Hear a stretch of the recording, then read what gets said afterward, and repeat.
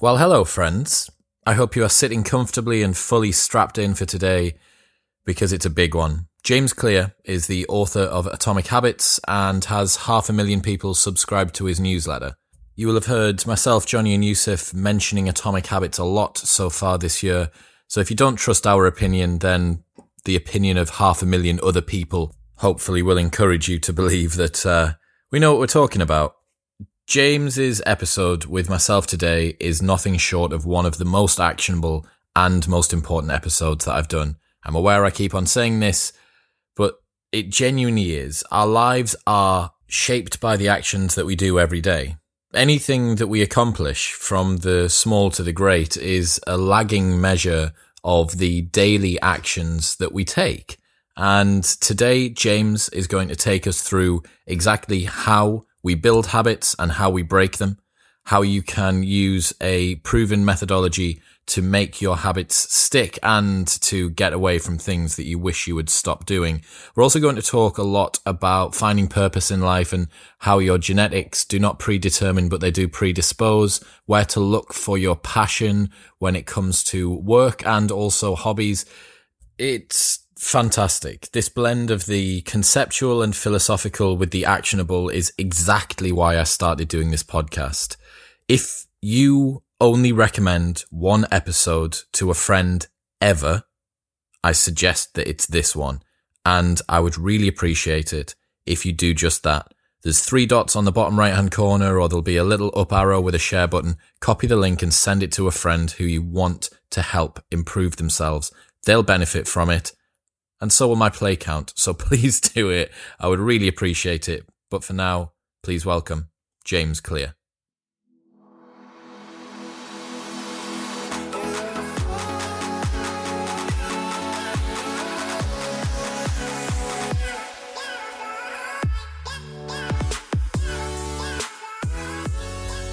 Ladies and gentlemen, welcome back. I'm joined by Mr. James Clear. How are you today? Hello. Yeah, good to talk to you. I'm doing well.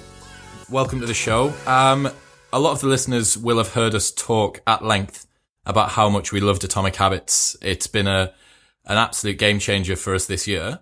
And thank you so much. I'm glad you enjoyed it. Yeah, it really is a big paradigm shift for a lot of the things that we've been reading recently. It wasn't, they say that the best books are ones that tell you things that you already know.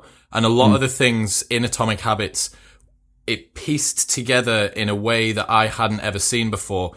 A lot of the ancillary little bits and pieces, and then compiled them into just stop being an idiot. This is what you need to do. So I'm super excited to go through it today. Great. Yeah, I'm excited to talk about it too. Brilliant. So first and foremost, why do we need to be bothered about habits? Yeah, it's a good question. On one hand, like, everybody has habits, right? We're all building them all the time, whether you're thinking about it or not. So that part, I think, provides a little bit of a reason why. If you're building habits anyway, then it kind of makes sense to understand what they are and how they work so that you can maybe build them in a way that benefits you rather than in a way that hinders you. And I think that is a deeper truth about habits, that they're kind of like a double-edged sword. Like, they can either build you up or tear you down. And you need to understand the kind of fundamental pieces of them and how to adjust them so that you can make sure they're working for you. Which kind of naturally leads to a question of, like, what is a habit and why do we bother forming it at all? And I think, like, a simple way to describe it is that habits allow you to solve the problems of life with less energy and effort than you would otherwise need. And all life requires energy to exist. If you don't have energy, then you don't survive. And so energy is very precious for that reason. And your brain is looking for ways to conserve it whenever possible. This makes just logical sense, right? Like, if you imagine, like, our ancestors living on the savannah, if you could forage for berries in a patch that's 100 meters away, then why would you bother foraging for berries in a patch that's like 10,000 meters away or on the other side of the mountain or whatever, right? Like, you're going to seek the path of least resistance to get the results that you want. And habits are sort of a shortcut, a mental shortcut that your brain uses to do that kind of thing on a daily basis. So take, for example, the habit of tying your shoe. The first time you do it, you don't know how to tie your shoe and you have to think carefully about how to make the knots and someone has to teach you how to do it and so on. But after you do it 100 times or 1,000 times or 10,000 times, pretty soon you can tie your shoes while you're talking to somebody or thinking about your to-do list for the day. You just pretty much can do it on autopilot. And so in a small sense, tying a shoe is like a problem that you face on a daily basis, and your brain has automated the solution. And habits allow you to do that in all different areas of life all the time. You automate the solutions to the recurring problems in life, which means you can focus on other things and direct your attention elsewhere. So for that reason, habits are like so central to our experience that we often overlook them. Like you don't even really think about brushing your teeth or tying your shoes or unplugging the toaster after each use or all these other things that you do each day. But your habits are the thing that help you function and operate in the world in a more efficient manner. Then there's also like the deeper or bigger impact that habits have, which if you think about like the results that you want in life, most of your results are like a lagging measure of the habits that precede them. So your bank account is a lagging measure of your financial habits, or your weight is a lagging measure of your eating habits, or your knowledge is a lagging measure of your learning habits. And so by a lot of the time people think what they need is a different outcome. They think they need a bigger bank account or a lower number on the scale or, more intelligence and wisdom. But actually what they need are the habits that precede those things. And so I think that's another reason why habits are really important and why to focus on them, which is that habits are the leading indicator of all the lagging results that we really want and aspire to achieve in life. I totally get it. Can you talk about systems versus goals, please? It was Sure. It was something that I'd seen in Chasing Excellence by Ben Bergeron and a couple of other books and hadn't really put it together, but it was incredibly succinctly and brutally delivered to remind me just how many mistakes I sometimes make in Atomic Habits. Yeah, thanks. Well, I mean, I think these are pitfalls that we all fall into. Humans tend to be very goal oriented. And sometimes that makes sense, right? For like our survival, you need essentially like the goal of finding food and water in order to motivate yourself to actually go get that and to survive. But in modern society and just in daily life, we often kind of take that to the extreme. So before I criticize or point out the flaws in goals, I should say, like, I think goals are useful. It's not that they don't serve a purpose or are entirely useless. Like one of the things that having goals does is it provides clarity. It shows you what direction to focus on or where to direct your attention. Goals can also act as like a filtering mechanism. So it's much easier to say no to something when you know what your goal or your purpose is, right? Otherwise, like different opportunities come your way during life and you're like, yeah, okay, I'll try that. But if you know what your goal is and that opportunity doesn't relate to that, then you can much more easily say no. So those are some of the things that goals do well. But there's a lot of things that goals don't do well, or that we kind of overvalue the importance of goals for making progress. And so one of the things is that, and I've actually talked to Ben Bergeron about this before. One of the things is that winners and losers often have the same goals. So in any particular domain, like in the Olympics, pretty much every Olympian has the goal of winning the gold medal. It's not the goal that separates them. Or if you're applying for a job, pretty much every candidate who applies for a job has the goal of getting that job. So the goal is not the thing that makes the difference. And so the question is, well, what is it? And it's the process and the habits and the preparation that precede the goal, or in some cases follow after you've set your sights on something. And so that collection of habits and processes, the collection of habits that you follow and use to prepare, that's what I call your system. And so I think that we should place more value on the system and less value on the goal. And there are a couple other reasons or why this distinction between the two are important. So let's just lay out kind of in clear examples. What's the difference between a system and a goal? So your goal, if you're a basketball coach, your goal might be to win the championship. But your system is the way that you recruit players and assistant coaches, the drills that you do at practice each day, your process for reviewing film. And if you're a writer, your goal might be to write a best-selling book, but your system is how you research topics, your writing habit and how you show up and write each day, the editorial process and how you review your writing and improve it, and on, right? So the goal is the outcome that you want. The system is the process that you follow for getting there. And goals can be helpful for clarity, but systems are good for actually making progress. And so when you want to actually move forward, you need to shift your attention. You kind of need to, like, metaphorically put the goal on the shelf and then pour all of your energy into building a better system. The other interesting thing is if you think about this in a long-term standpoint. So true long-term thinking is really goalless thinking, because if you achieve a goal, it only changes your life for the moment, right? Like, you could set a goal to, like, let's say your bedroom is messy and you set a goal to clean your room. Well, you could get motivated for a few hours and clean your room, and you do have a clean room for now. But if you don't change the sloppy, messy habits that led to a dirty room in the first place, then you just turn around, a week later or a month later, and you end up with a dirty room again. Yeah. And so it's actually, you think you need a clean room, but actually what you need are the habits that precede a clean room, or the habits that deliver a clean room. And this, I think, is true in so many areas of life. We think that we need to change our goals, but actually we need to change our system. Actually, we need to change the habits that we're following each day. And so this is why I say you don't rise to the level of your goals. You fall to the level of your systems. You can have whatever goal you want. Every candidate has the goal to get the job. Every Olympian has the goal to win the gold medal. But if you don't have the systems to support that, if you don't have the habits and rituals to actually make it a reality, then your goals are going to fall flat. And so having the vision is one thing, but it's probably the easier thing. It's actually the habits that make you move forward and make progress. One of our friends, George, recently sent a message saying that he has a project that he's going to begin working on, and he was really excited about it, but he knows that he gives himself a degree of dopamine kick just by talking about the goal.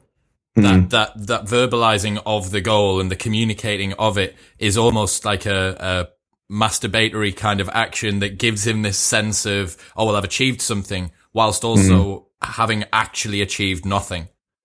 And I think that's a very delicate balance that you need to strike. Yeah, it's interesting. Sometimes when people talk about projects that they want to achieve, it creates like a form of accountability for them. And so, like, telling somebody about it, they feel like, oh, I don't want to fall flat on, telling this promise that I made. And so they find it more motivating. But I've often experienced what George was mentioning, where you tell somebody about something and you feel like you did something about it because you're talking about it. Like, this is the kind of thing where you have like a business idea, so you work on it on the weekends, and you tell people, oh yeah, I'm like thinking about starting this thing, but you never actually go anywhere. It's just like talking about it or debating, like, what should the company be named, or what should our business cards look like, or what should the logo be? It provides the illusion of making progress. Yeah. It reminds me of this quote. I just saw this quote for the first time the other day from Bob Knight, the famous basketball coach, where he said, like, the will to win is not what you need. Like, having the will to win is easy. Everybody wants to win. What you need is the will to prepare to win. And I think that is kind of like, it distinguishes a little bit of the difference here. Like, yeah, everybody wants to have a successful business or start some cool project or like do something interesting.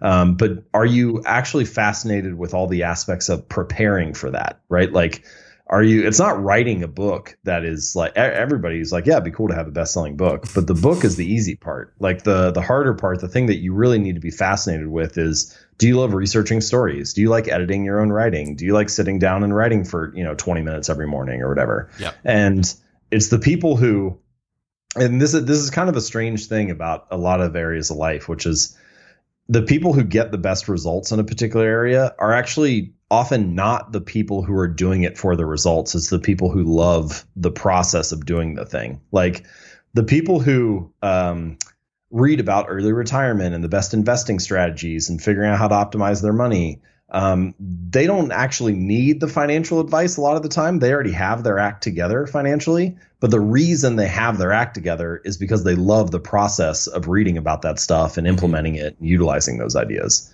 And so often the people who need the advice are not the ones who love digging for it. And the ones who love digging for it don't even really need it anymore. But that's the very reason why they don't need it, is because they love the process of it. Yeah, I suppose that highlights a big difference between people that do things for passion and do things to get a grind, or to complete it, something as a task that needs to be fulfilled.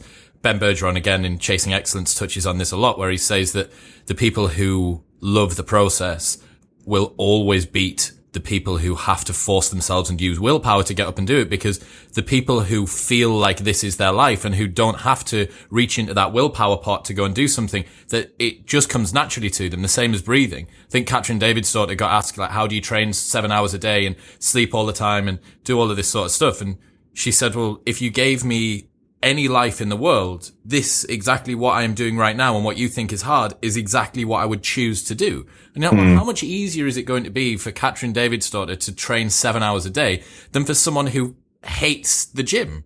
Like, it's infinitely more easy. I think you used an example about a basketball coach as well, who said something similar, to do with, it's not the players who have the most skill, but the ones who get bored the least with training. Yeah. It was a weightlifting coach that I had met in some of my training, where he said, I asked him, like, well, what's the difference between the people at the top of the field and the people who just kind of have talent but fizzle out? And he was like, well, certainly like talent and genes and nutrition and all that plays into it. But at the end of the day, it just comes down to who can handle the boredom of doing the same lifts over and over again every day. And I think that's true in so many areas of life. For many people, it feels boring, but for occasionally someone finds a way to love the boredom, to fall in love with it, to make it the thing that's enjoyable to them.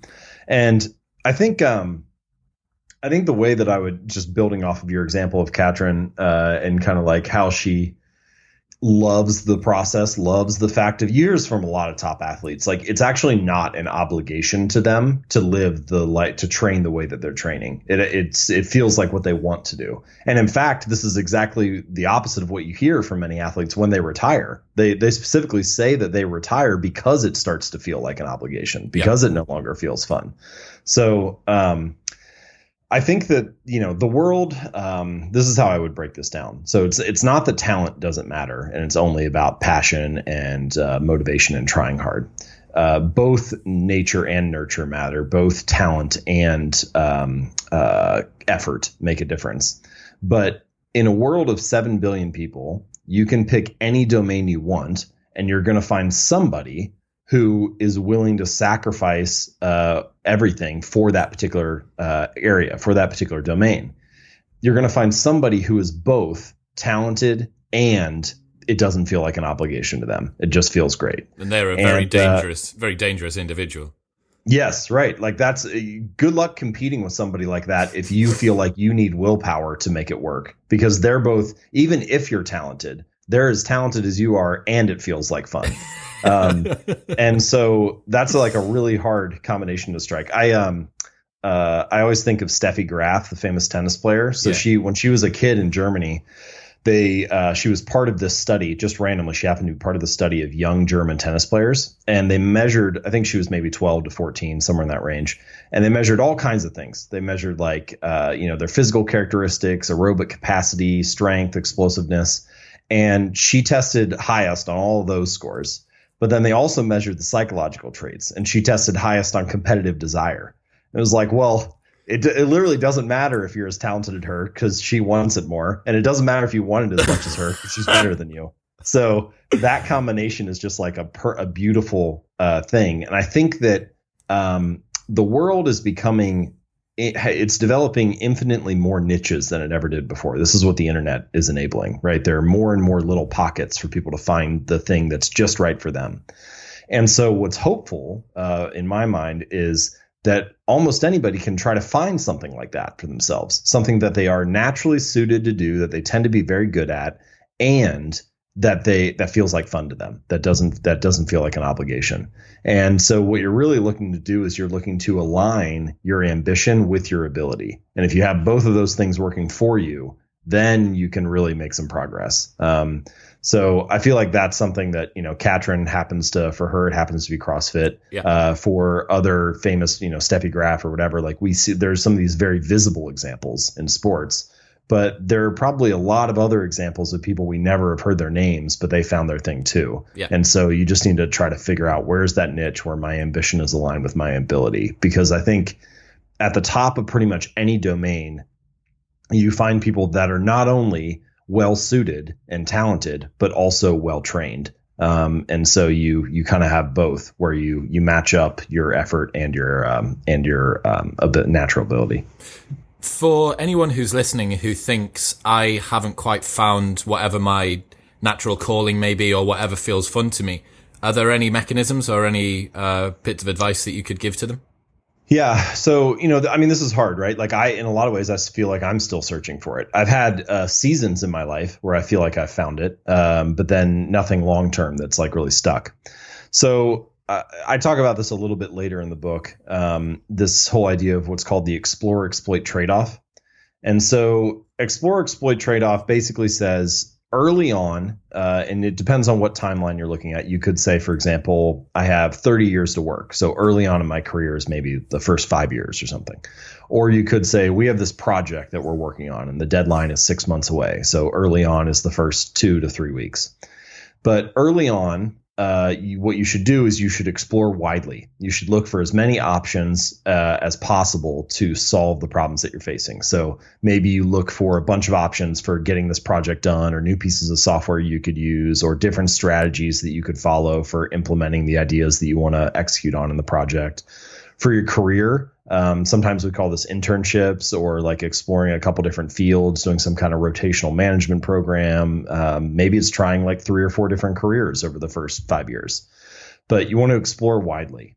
Then as time starts to get tighter and you get closer and closer to the deadline of the project, or you get deeper and deeper into your career, you've already explored a lot. And so what you want to do is start exploiting the best option that you found so far so that you can get some results. Like you're getting deeper in your career, exploit the best thing you found so that you can make some money and start saving for retirement and accumulating wealth. Or you're getting closer to the project deadline, so let's use the best idea that we found so that we can get some results and get this thing finished. It's like a split test in marketing. Yeah, it is like split testing. It's like split testing and then, doubling down on the winners as you start to find them, right? But similar to split testing, where, like Google or Facebook or whatever, they've figured out a lot of winners at this point, but they never quit split testing entirely. They still run some tests to maybe 10% of the audience, and 90% of the time they do the thing that they know is best already. And explore-exploit is asking you to do the same thing in your life. So you continue your career and you're focused most of the time, 80 to 90%, on the thing that's the best solution you've found so far. But you still spend 10 to 20% of your time toying with side projects, or reading about a different career, or seeing if you can come across something else that lights you up even better. And so that's one strategy for trying to find that niche, that area that is best for you. But the other thing that you can do, I don't think most people, perhaps, I kind of know it's true, but I don't even know if I have capitalized on it enough. The internet has opened up way more things than you could ever imagine that could be a job now. Most things that people talk about being jobs, like there are all kinds of stuff that's a job that doesn't seem like it could be. Like there's this very popular website called Pro Football Focus, subscription product. It analyzes all the stats in the NFL and then ranks and grades players by position. Well, that, to whoever the guys were that started that was just some like nerd side project that they loved because they were really into football and wanted to calculate stats and like rank the players and stuff. Right. Mm-hmm. And now that's their full-time job. It's the successful business. Yeah. Same thing with, there are a bunch of things on basketball and other sports. Ben Thompson's subscription newsletter and blog Stratechery is a good example of this. He just loved writing about technology and how it was changing businesses. And so he started blogging about it, and then he started charging a newsletter that was like $10 a month or $100 a year. And now he's got tons of subscribers and a really successful website just blogging about how technology impacts Amazon or Google or Facebook or whatever. And that's like kind of a new form of like tech journalism, but even like different in some way, where he can do long form, or he can just focus on the companies he cares about, or write about whatever he wants. Those are some examples that are like more data driven and writing based. But it's true for all kinds of stuff. I came across a woman the other day who has a company that all she does is make yarn and sells yarn. And she just had, she's got a bunch of employees. She just had her first $10,000 day. Like, I mean, is a huge business. Yeah. My point is that there are like an infinite range of niches like that available on the internet. And so digging around and looking for that and thinking like, what comes easily to me already? What is enjoyable to me already? And then trying to find a way that you can make money from that. If you're passionate enough about it, now you can probably find enough people to make a job out of it. And the thing is as well, even if you can't make enough money out of it, it's going to feel so much fun. It's going to feel like so much fun that you don't even really care. So we did, and for the listeners at home, they may be able to do this little thought experiment for themselves, but we're going to run through it in an upcoming episode a little bit more thoroughly. But here's a brief overview. If you were to take your take-home wage from a typical job, which is something that you don't necessarily love, and I was to say to you, you can give back some of your wage in return for an allowance to do with your job. So let's say you are allowed to wear whatever you want. So you can come into work in wearing pajamas. And you're like, okay, well, there you go. I'll give you 1,500 quid back. And you're like, right, okay, now you can work from home. You never need to go in the office. You're like, oh, fucking hell. Right, okay, well, you can have 2,000 like pounds back for that. And you're like, right, now you can choose your own working hours. And you're like, oh my God, another 2,000 pounds back. And we sat around a dinner table and we managed to get it to the point where the guy that we were running this experiment on was paying us to come to work. Because we chopped away all of and we were like, look, man, like it's evident that you hate your job so much. You're so unfulfilled with this that you would literally pay to not have to go and do it. And then just to bookend this particular part, in terms of finding purpose and things that you really enjoy in life, Gretchen Rubin used this really cool example about what did you do between the ages of 8 and 14? What was it that you spent your time doing around about then? And she uses this example of one of the best color pickers in the world. So this woman who matches up very unique, different shades. It's for interior design, and she does stuff for clothing companies and branding companies and marketing and all these sort of things. Someone once asked her, like, so what qualifications have you got? She says, well, I don't have anything. I kind of learned on the job. But when I was 9 years old, I had the biggest Crayola set that was available, and I spent all of my time just playing around with colors. And similar to myself, between the age of like 6 and 14, I loved listening to audiobooks. I just used to pound audiobooks, like 20 cassette audiobooks, and listen to that. And what is the podcast platform if it's not the modern day version of an audiobook? Right. So, as a bit of a canary in the coal mine, that might be a good place for some people to start, I think, moving forward. Those are good examples. Thank you. We've talked about the kind of big picture stuff. Now let's get into the nitty gritty, the murky world of actually how habits are set and how that comes. Could you take us through it? So I divide a habit into 4 different stages. And so just from a high level, those stages are cue, craving, response, and reward. So the cue is something that gets your attention, like you see a plate of cookies on the counter. That's a visual cue. Or the ambulance comes behind you on the street and you hear it, and so you pull to the side of the road. Like that's an auditory cue. Or your phone buzzes in your pocket. That's like a physical or a tactile cue. And so it can be any of the senses, but usually it tends to be visual. Humans are very visual creatures, so that tends to be the most predominant sense. But the cue gets your attention. The second step is the craving, which is dependent on how you interpret the cue. So whether you get a craving or the motivation to act, whether you predict that it would be useful to take a response, depends on the meaning that you assign to the cue. So if you have 2 people who walk into a living room and they see a pack of cigarettes sitting on the table, the first person might, they've been a smoker for 10 years and they see it and they get this craving of, oh, I want to pick a cigarette up and smoke. So they interpret that visual cue as favorable.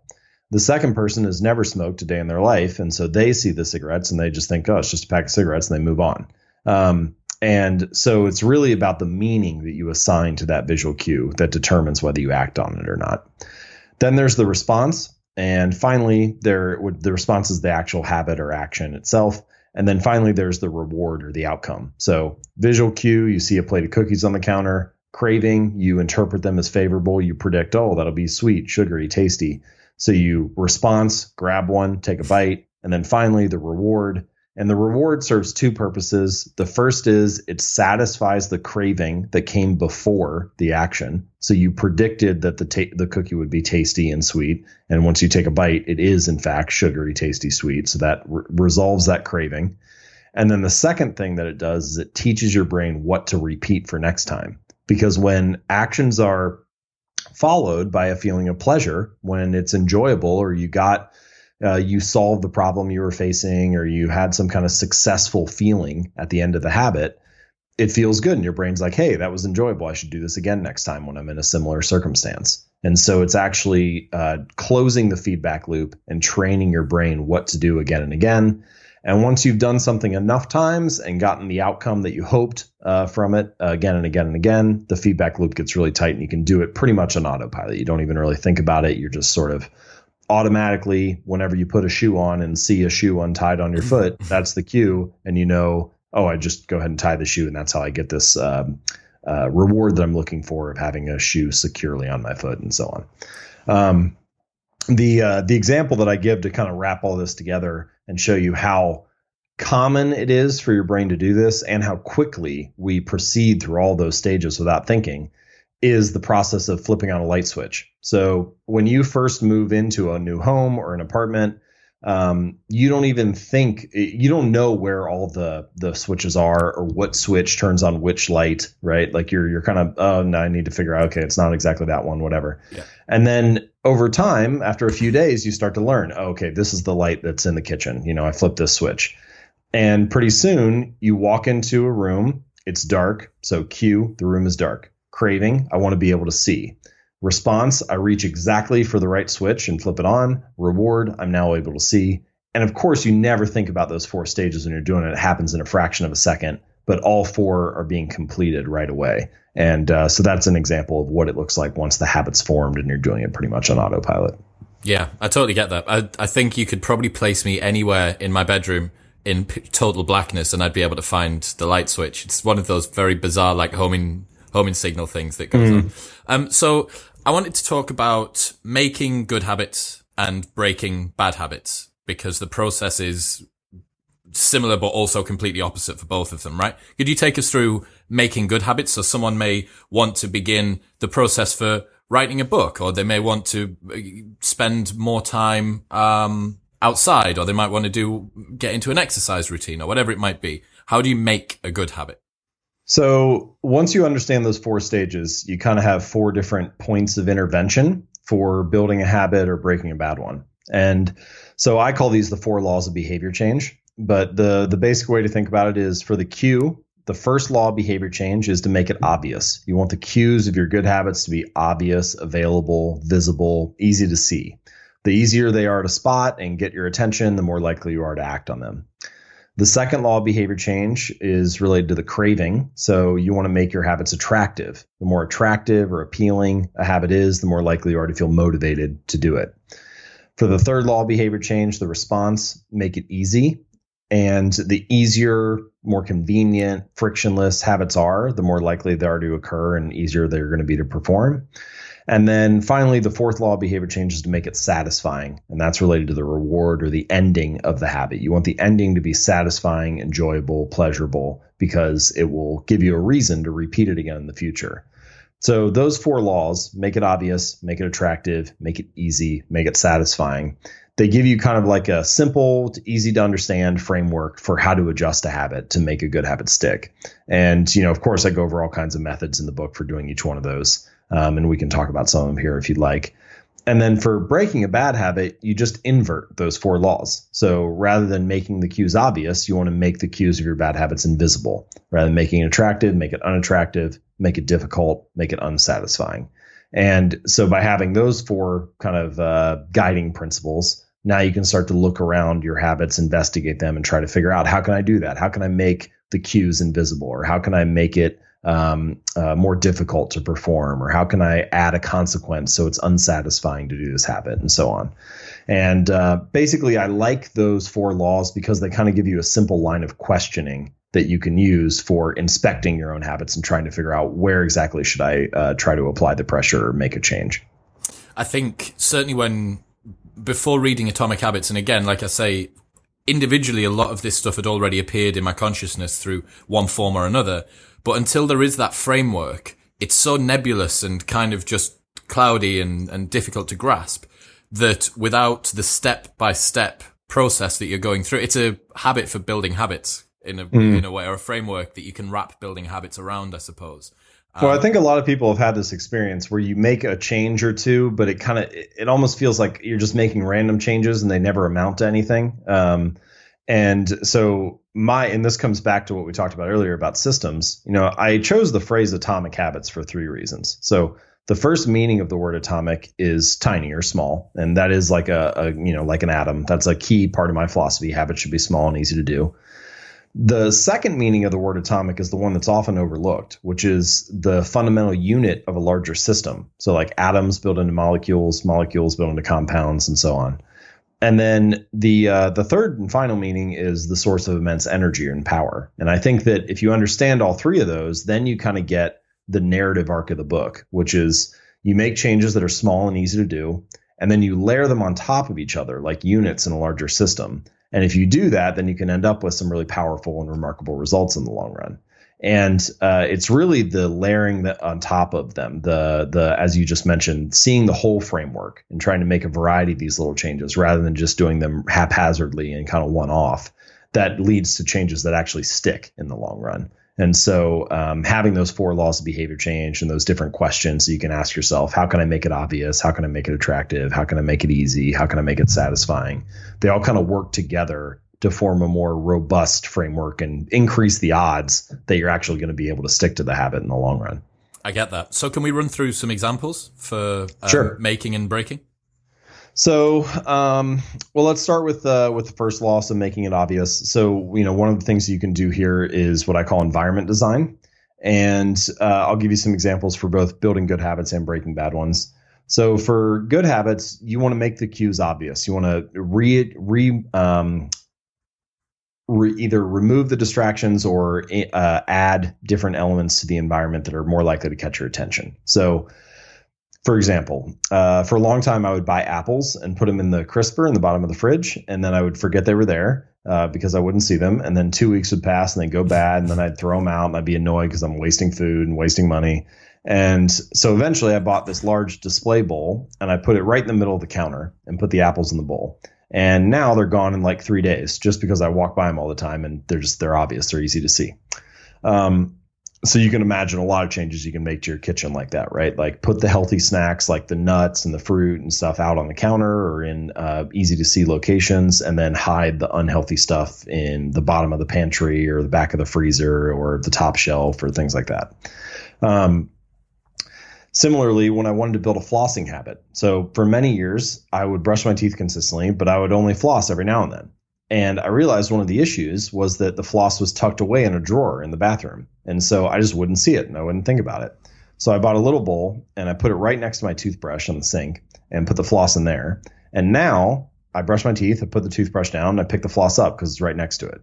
And that one little change of making it obvious was basically all I had to do to stick to that habit. Now I've been doing it for years, and it's just interesting to me how little it takes sometimes for a habit to stick. So that's an intervention only at the first stage, which is actually right. So had you the don't downstream always effect. need all 4, right? Like sometimes just depends on how much friction you're facing and how difficult it's been for you to stick with it. And also, how complicated the habit is. Like flossing actually isn't really that complicated of a habit. So it only needed a little bit of a nudge to stick with that. Yeah. So anyway, so those are some examples of good habits. You can also think about it on the other side for breaking a bad one. So let's take, for example, a lot of people feel like they watch too much Netflix or spend too much time watching television.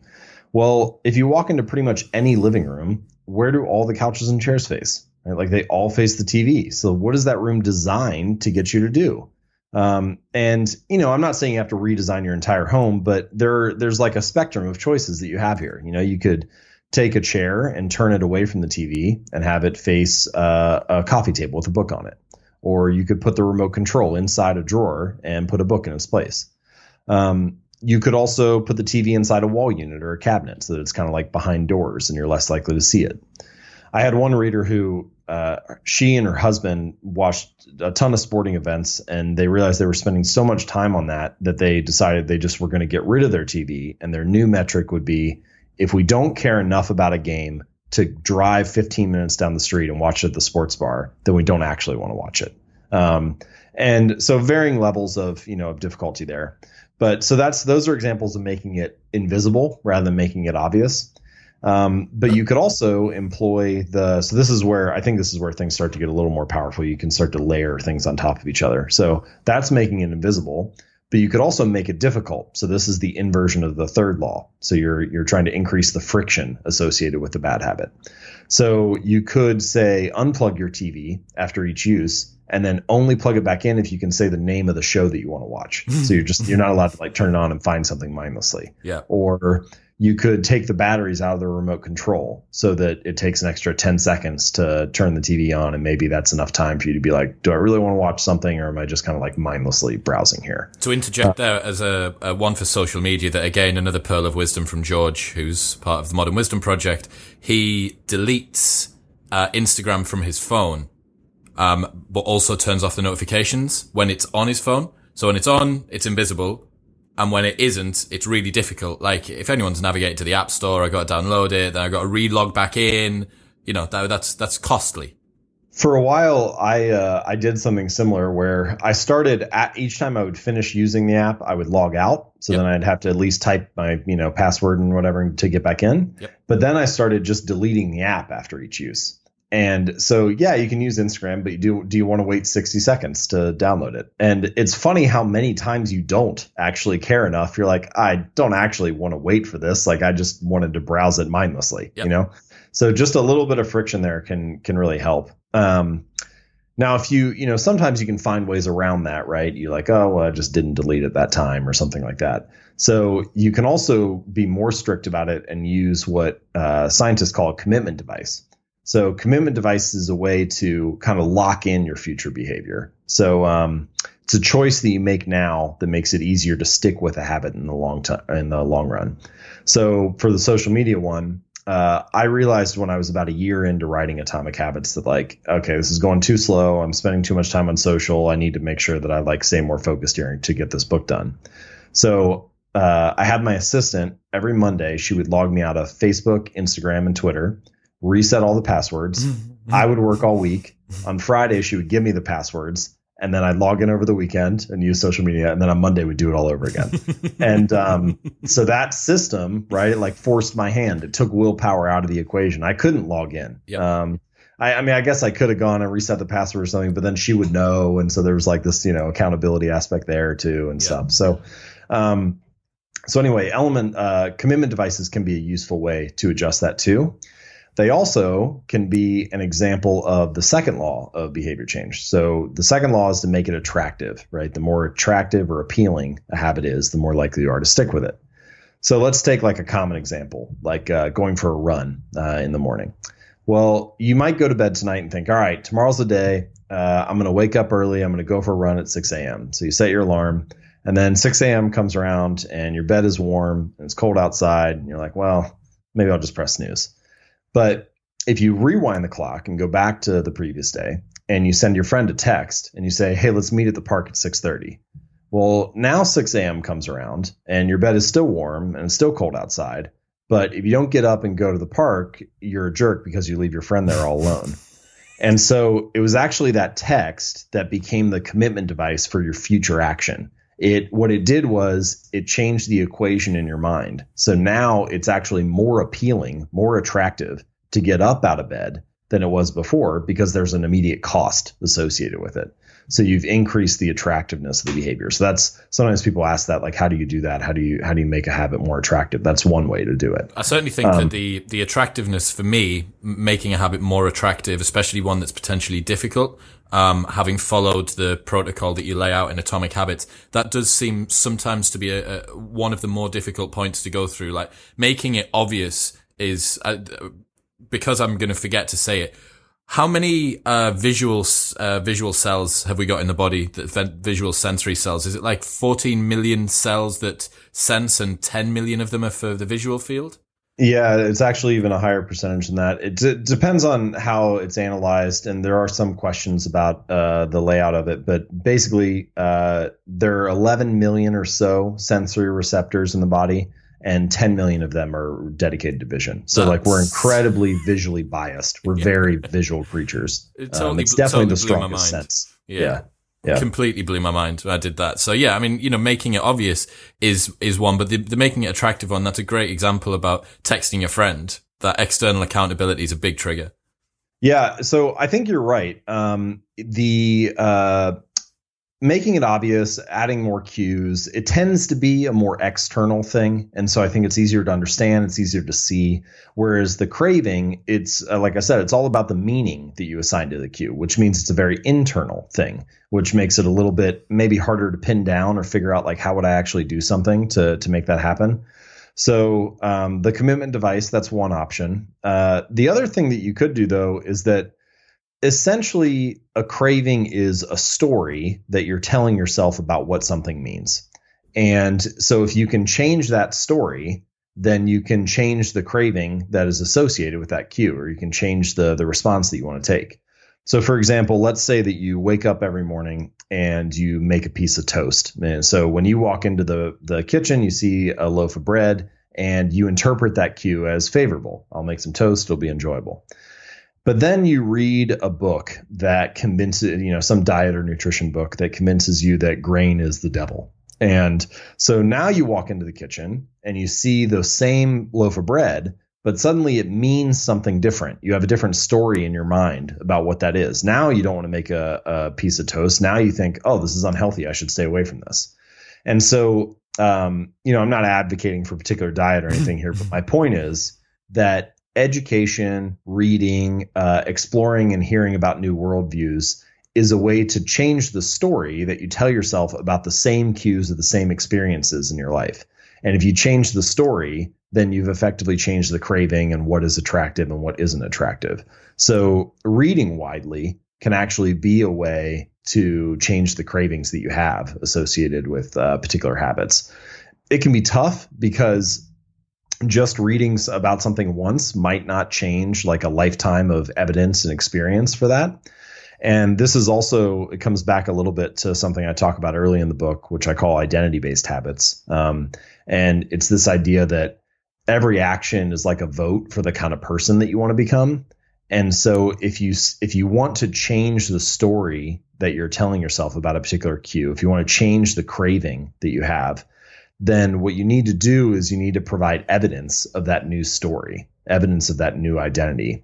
And so you can do it in a small way and start casting votes for that identity, start building up evidence and proof of this new story. And then eventually, if you get enough proof, you'll start to believe it. So, for example, if your current story is, I always give up whenever I start a workout routine, or I never stick with anything or whatever. Well, now you can focus on like just doing one push-up a day. So it's not enough to transform your body. It's not going to get you the results that you want of, losing a bunch of weight on the scale or something. But it does cast a vote for being the type of person who doesn't miss workouts. It does reinforce this new story of I am a healthy person. I'm the type of person who's consistent, or I'm the type of person who works out every day. And in the beginning, I think that counts for a lot because you're just trying to build up evidence of this new story that you're telling yourself, this new identity that you're trying to build. And so I think in the long run, that's another way to change your craving and change whether a habit is attractive to you or not.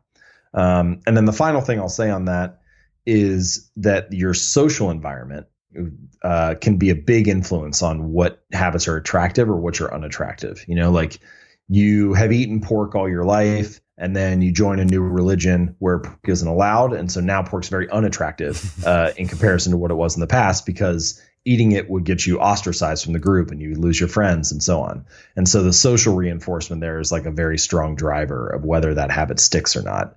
And the same thing is true on, a much more everyday scale.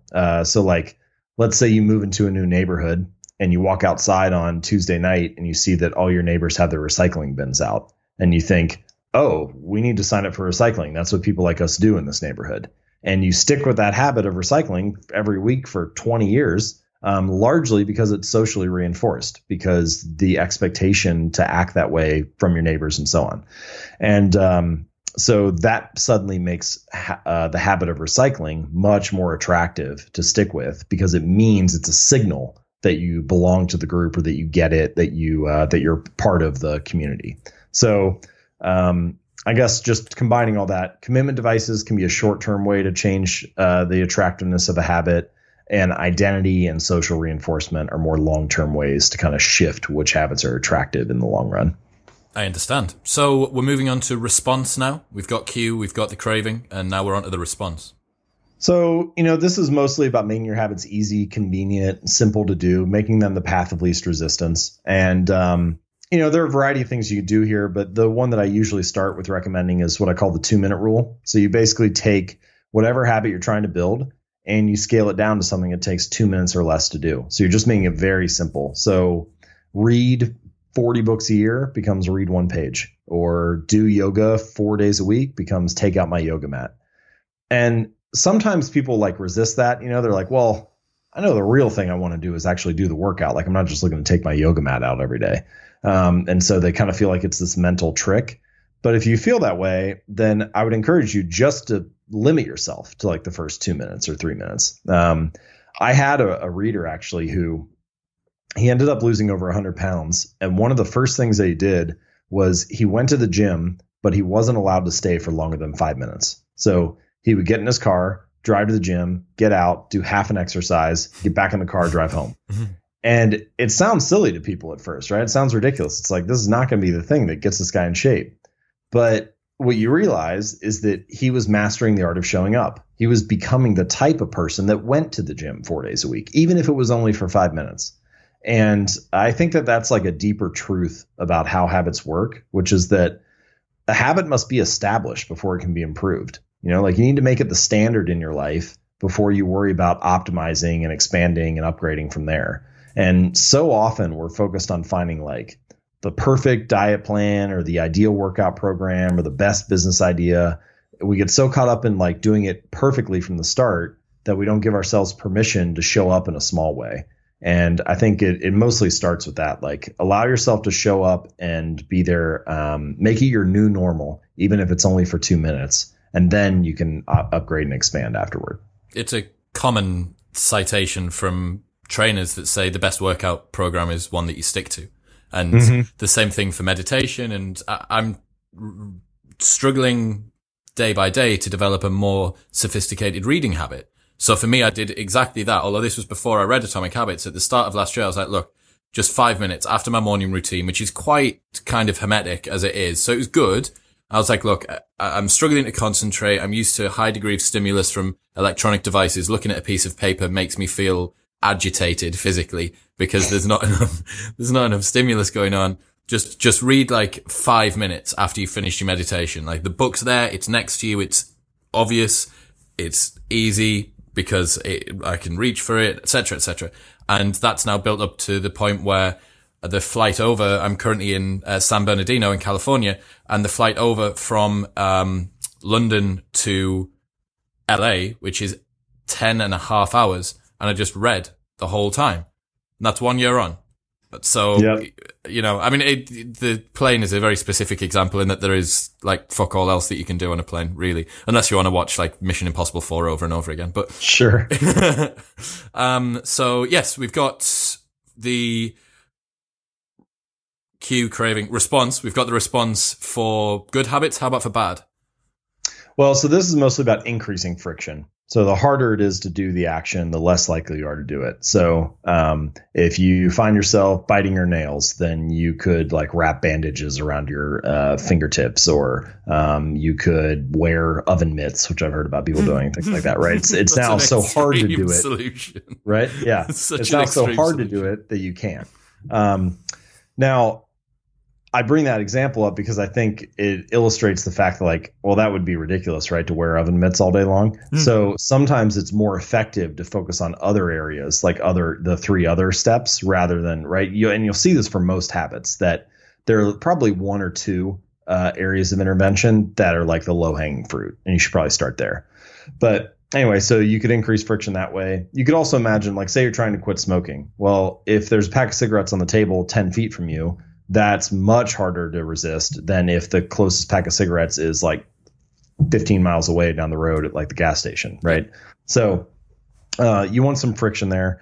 You can also do, I mentioned some of the eating examples earlier about like putting fruit on the counter, nuts in an obvious place, things like that. There's a story from BJ Fogg, who's a professor at Stanford. He also writes about habits. And he said he enjoyed eating popcorn. He liked eating it. He just didn't want to eat as much of it. And so he took it out of his pantry, walked down the hallway, went to the garage, and put it on the highest shelf in the garage. Now, if he really wants it, he can just go out and get it. It's only going to take 60 seconds. But if he's designing for his lazy decision, for his default action, like what is he going to do when he's exhausted and tired after a long day of work? He's not going to go out and get it. And that really kind of captures the essence of this idea of like making it difficult. You want to put more steps between you and the bad behaviors and fewer steps between you and the good ones. And if you're operating and working in an environment that's like that, no single choice is going to transform your habits. But when you put them all together, imagine how much easier it would be to make the right choice if you have like 30 of those little decisions that are all kind of nudging you in the right direction. So it's mostly about increasing the number of steps or increasing the friction of the action. Got you. And finally, the reward. How are we working on that? Well, so the basic idea here is that the reason habits stick is because the ending of the habit is satisfying. And you can sort of divide this on a timeline. So there's sort of an immediate outcome and an ultimate outcome, an instant gratification and a delayed gratification associated with habits. Now, with bad habits, the immediate outcome is often favorable. And this is one of the key reasons why we stick with them. So like, what is the immediate outcome of eating a donut? Well, it's great. It's sweet. It's sugary. It tastes good. It's only the ultimate outcome, if you keep eating donuts for 6 months or a year or 2 years, that's unfavorable. And with good habits, it's often the reverse, right? Like, what's the immediate outcome of going to the gym for a week? It's kind of unfavorable. Your body's probably sore. You haven't really changed at all. You look the same in the mirror. The scale is basically the same. So you don't have a whole lot to show for it. It's only once you've stuck with that habit for 6 months or a year or 2 years that you start to get the changes in your body that you were hoping for. So with good habits, the immediate outcome is often unfavorable or has some kind of cost, and the ultimate outcome is where the rewards actually lie. And I think you can just summarize this by saying the cost of your good habits is in the present. The cost of your bad habits is in the future. And so much of the battle of building good habits and breaking bad ones is figuring out ways to pull a little bit of that reward into the present moment for good habits so that you have a reason to stick with it while you're kind of working through this like valley of death where you're waiting for to accumulate. And for bad habits, pulling some of the consequences from the future into the present moment so you feel a little bit of that pain right now so you have a reason to avoid it. So in the case of like one example for a good habit, let's say that you're trying to send sales emails for, prospecting emails for your business, or you are meditating for 10 minutes a day, or you're going to write 1 page a day or 1,000 words a day. And whenever you do that habit, you have a jar of marbles in front of you. And that jar of marbles has like 90 blue marbles and 10 red ones, for example. And each time that you do the habit, you pull a marble out of the jar. And if you pull out one of the 90, then nothing happens. Just like pat on the back, good job, you did what you're supposed to.